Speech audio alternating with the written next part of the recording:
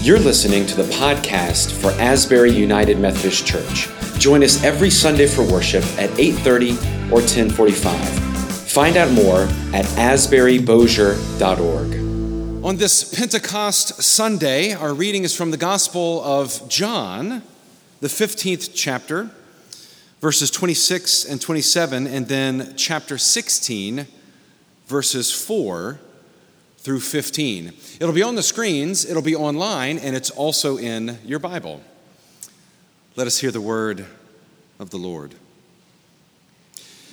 When the Advocate comes, whom I will send to you from the Father, the Spirit of truth who comes from the Father, he will testify on my behalf. You also are to testify because you have been with me from the beginning. But I have said these things to you so that when the hour comes, you may remember that I told you about them. I did not say these things to you from the beginning because I was with you, but now I am going to him who sent me. Yet none of you asks me, where are you going? But because I have said these things to you, sorrow has filled your hearts. Nevertheless, I tell you the truth. It is to your advantage that I go away, for if I do not go away, the Advocate will not come to you. But if I go, I will send him to you. And when he comes, he will prove the world wrong about sin and righteousness and judgment.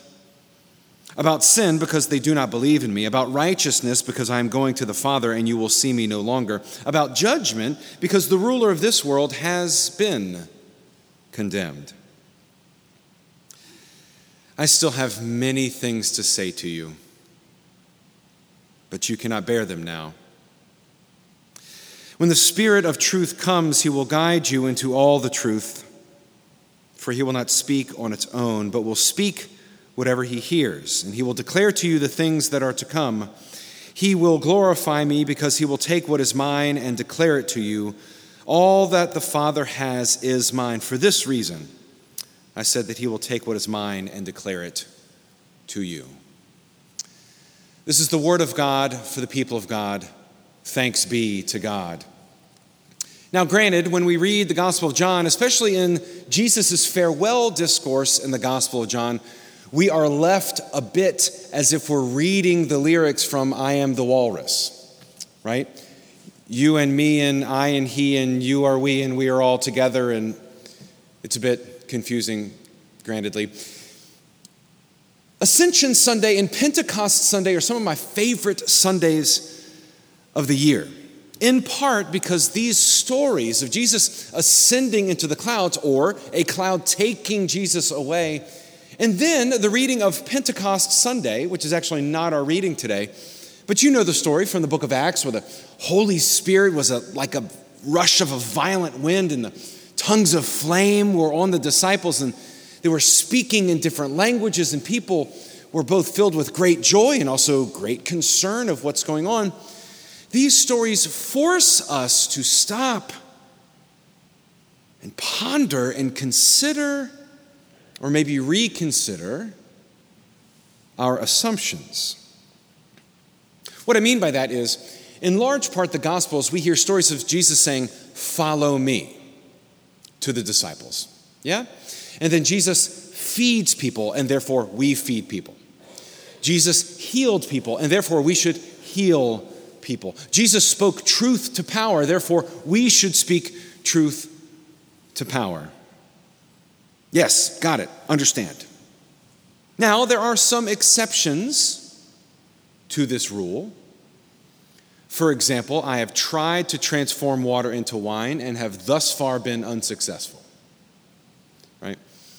Jesus was walking on water and Peter got out of the boat, and for a moment, Peter was walking on water, but then fear captured him and he began to sink. Is following Jesus mean that we're supposed to walk on water? And then we have the story of the ascension where Jesus is taken up into the clouds, and I chuckle a little bit because I know Peter was there.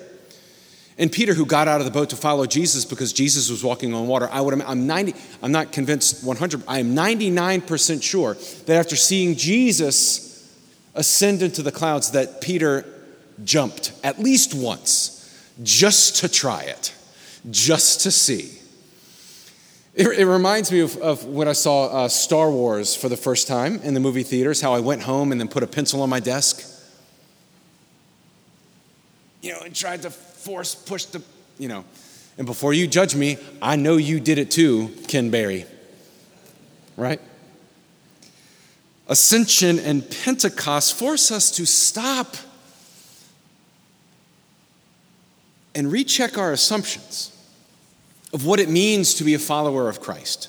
Yes, feed the hungry, be in ministry with the... What are we supposed to do with Ascension Sunday and Pentecost? Where there was fire and language and they're sending out. What does it all mean? Ascension and Pentecost forced us to stop and challenge our own assumptions. Follow me while Jesus is walking around on earth is one thing. Being a follower of Jesus after Jesus has withdrawn himself, well, that takes some prayer and meditation and holy conferencing and study and formation, which is the point. The second reason why I love these two Sundays is because it reveals to me that there is still so much to learn. Namely, because Ascension and Pentecost sound like terrible ideas. What is God up to? What was God thinking? Because it seems that it would be wiser for Jesus to just stay, right? And then we can ask Jesus, what are we supposed to do about X, Y, and Z? But then Jesus ascends. It's up to you. Lord, what a bozo idea. I was mentioning someone during annual conference, these things that we pastors say, when there was a legislative hiccup, because that's what we all went into ministry to do, is write legislation about stuff. The legislative hiccup, the comment was made, well, church would be perfect if it weren't for all the people in it, right? What was God thinking, letting Jesus ascend into heaven? And then, to make matters even more complex, on the day of Pentecost, the Holy Spirit was given to regular people. Power and authority to speak in languages, to tie and loose the bonds. Lord, what are you doing? This forces us to ask questions about what it means to be a follower of Jesus, from the mundane to the complex. There's some of the simple questions which maybe you haven't considered. Like, for example, what is our Christian understanding for learning a musical instrument or having a career as a baseball coach? Jesus didn't spend much time doing either. So what does that mean in terms of following Jesus? Punchline, obviously, both are lovely and wonderful, right? But then it also leads us into some of the more complex questions, like what is our Christian response, our Christian understanding for sending robots to Mars? Or genetic research? Things also that Jesus didn't seem to talk about. I'd love it if the Bible would tell us what to do on a Tuesday afternoon at 2:30. But it doesn't. And I don't think it's so bold to say that. Even if it did, I probably wouldn't do it. Or I'd struggle with it. Ascension and Pentecost Sunday teach us that most of our life is spent improvising with the Holy Spirit. Every day, based on the way that we've been shaped and formed, acting upon what God is calling us to do. I mentioned this several years ago, but it bears repeating. In every situation, you have three options at your disposal. You can block, you can accept, or you can over-accept. Blocking means to reject something, to say no. Accepting something means sure, and not having an opinion about it. Over-accepting, however, we spend most of our time in the church over-accepting, which means we accept life as a gift. We accept everything that has been put in our path as a gift, but then we try to figure out the holy within it. We try to understand what God might be saying. We try to make something new. The point of our Christian lives is to continue God's story with our one radical, precious life. So picture this as an example. And I've mentioned this before, some of you, so applaud in suspense at the end of the sermon. Imagine two children on the playground and you have 30 minutes to kill for recess. Well, one child goes up to the other child and says, "Bang, you're dead." Well, now, the second child has some decisions to make. The second child could block, which means, I don't want to play this game. I don't want to do this. You can accept, which means, bang, you're dead, and you go, which is a fine answer. It is a fine response. But now, what are you going to do for the other 29 and a half minutes of recess? Or you can over-accept, which looks something like this. Bang, you're dead. Ooh. Now we have a game. Now the story continues. That's what over-acceptance looks like. It looks like accepting what is offered to us and transforming it, making it something new, trying to understand the divine within it. As Christians, there are things that we block. There are things that we reject. Murder, oppression of the poor, greed. There are some things that we are simply called to accept. There are some things that we are called to be a mountain and allow the clouds to come and allow the clouds to pass. Facebook and Twitter doesn't want you to realize this, but as Christians, we actually don't have to have an opinion about everything. It's like several years ago, someone asked me, how do you feel about Tim Tebow praying in the end zone after scoring a touchdown? And I said, I don't. Besides, he played for Florida anyway. He's kind of a schmuck, right? You know.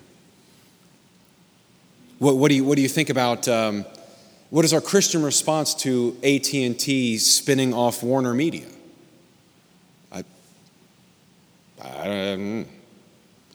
Now, you may have a vested interest in that, and I'd love to hear that. I think that's exciting. They're now in direct competition with Disney+, which kind of hacks me off a little bit.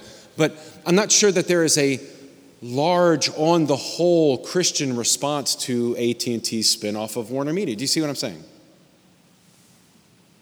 There's some things that we just don't have to get fired up and stew over. Now, I'd love to bring a Bible into the Target and say, see, Jesus says you can actually open more than one register, right? I'd love to say that. I would love to go up to someone in the parking lot and hold my Bible up and say, see, Jesus said, bring your shopping cart back to the shopping cart return. So sometimes it pains me to say that as Christians, we don't have to have an opinion about everything. We can be a mountain, allow the clouds to come, and also let the clouds pass by. Most of the time, as Christians, we are called to over-accept, to accept what is offered and make something new, try to discover what is happening with it. What is God trying to do in this? Another example is you take a milk carton after you're finished with the milk. What do? You can block it, which means you throw it away. Its story is done. It's done. You can accept it, which is like putting it on the shelf and like admiring it and just letting it be. That's weird.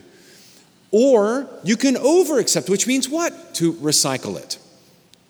To make a planter out, continue its story. Our job as Christians is to continue God's story in the best way we know how. I love over-accepting popular culture. It's kind of my thing.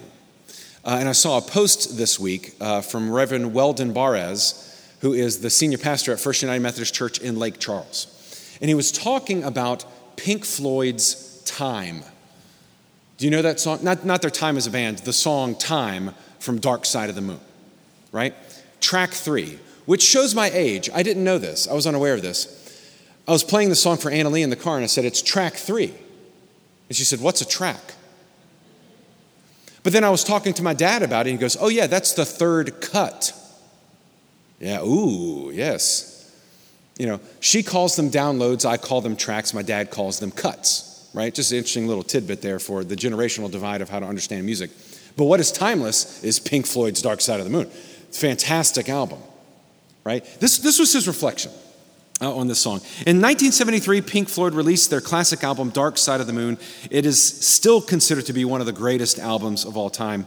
The album has a song by Roger Waters entitled Time, and it has some haunting lyrics. Tired of laying in the sunshine, staying home to watch the rain, and you are young, and life is long, and there is time to kill today. And then, one day you find 10 years have got behind you. No one told you when to run. You've missed the starting gun.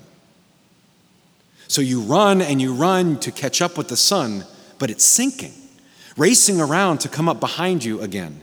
The sun is the same in a relative way, but you're older, shorter of breath, and one day closer to death.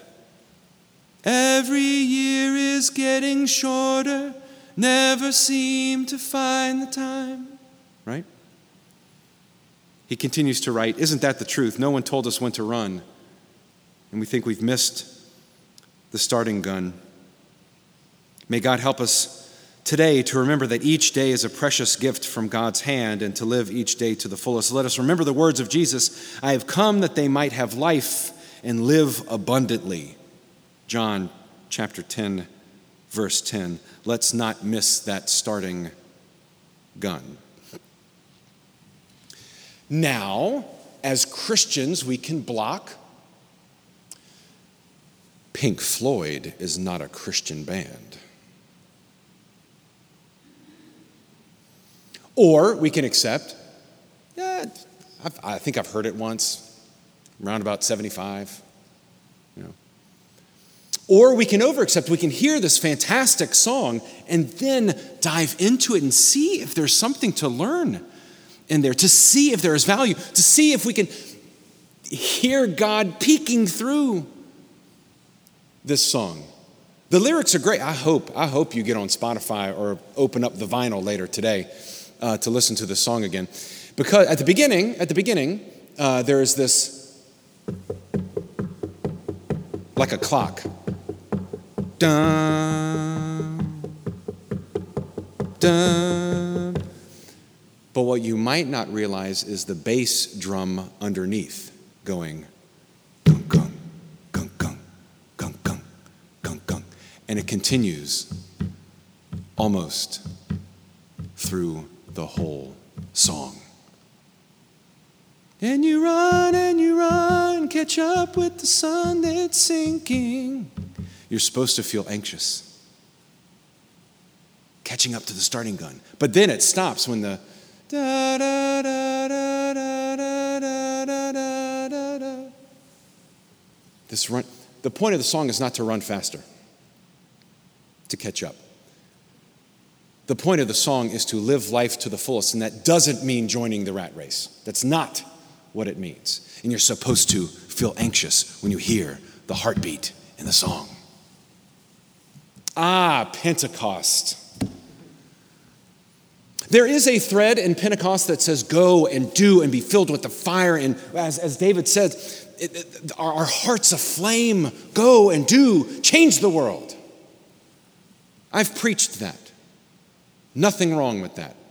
There's also a thread, as we hear from John today. I'm going to send you a teacher and an advocate. Oh, there is so much that I have to tell you, but you are not ready just yet to hear it, as Jesus says.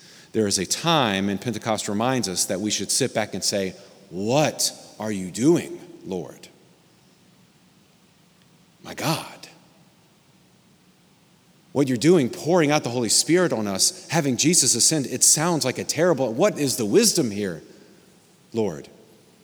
In other words, Pentecost also reminds us to put the horse back in front of the cart, to stop, to check our assumptions. God is still at work, and what does it mean? Pentecost. That day that God offered the Holy Spirit, the advocate, to be with us as a guide and a teacher. We've not been given the power of the Holy Spirit to lord it over them, as Paul says, but so that we might look at the world with a great curiosity and to perpetually ask what God is up to, so that we might learn and share and recognize that though we saw Jesus ascend to the clouds, Christ still seems to be among us. Lord, what do you have in store for us today? In the name of the Father, and of the Son, and of the Holy Spirit. Amen. Let us pray. Gracious God, when we hear stories of tongues of fire and hearts being transformed, we give you thanks for the power of the Holy Spirit, that energy of God that calls us out to transform the world. Father, we also give you thanks for that Spirit being an advocate and a teacher and a guide to lead our curiosity, whether that means reaching the depths of another planet or hearing a song in a different way. God, you keep surprising us in the ways that you keep showing up. Open our eyes and our ears, Lord, to your presence today, so that when it's all said and done, when time is gone and the song is over, we will have something to say. In Jesus' name we pray. Amen.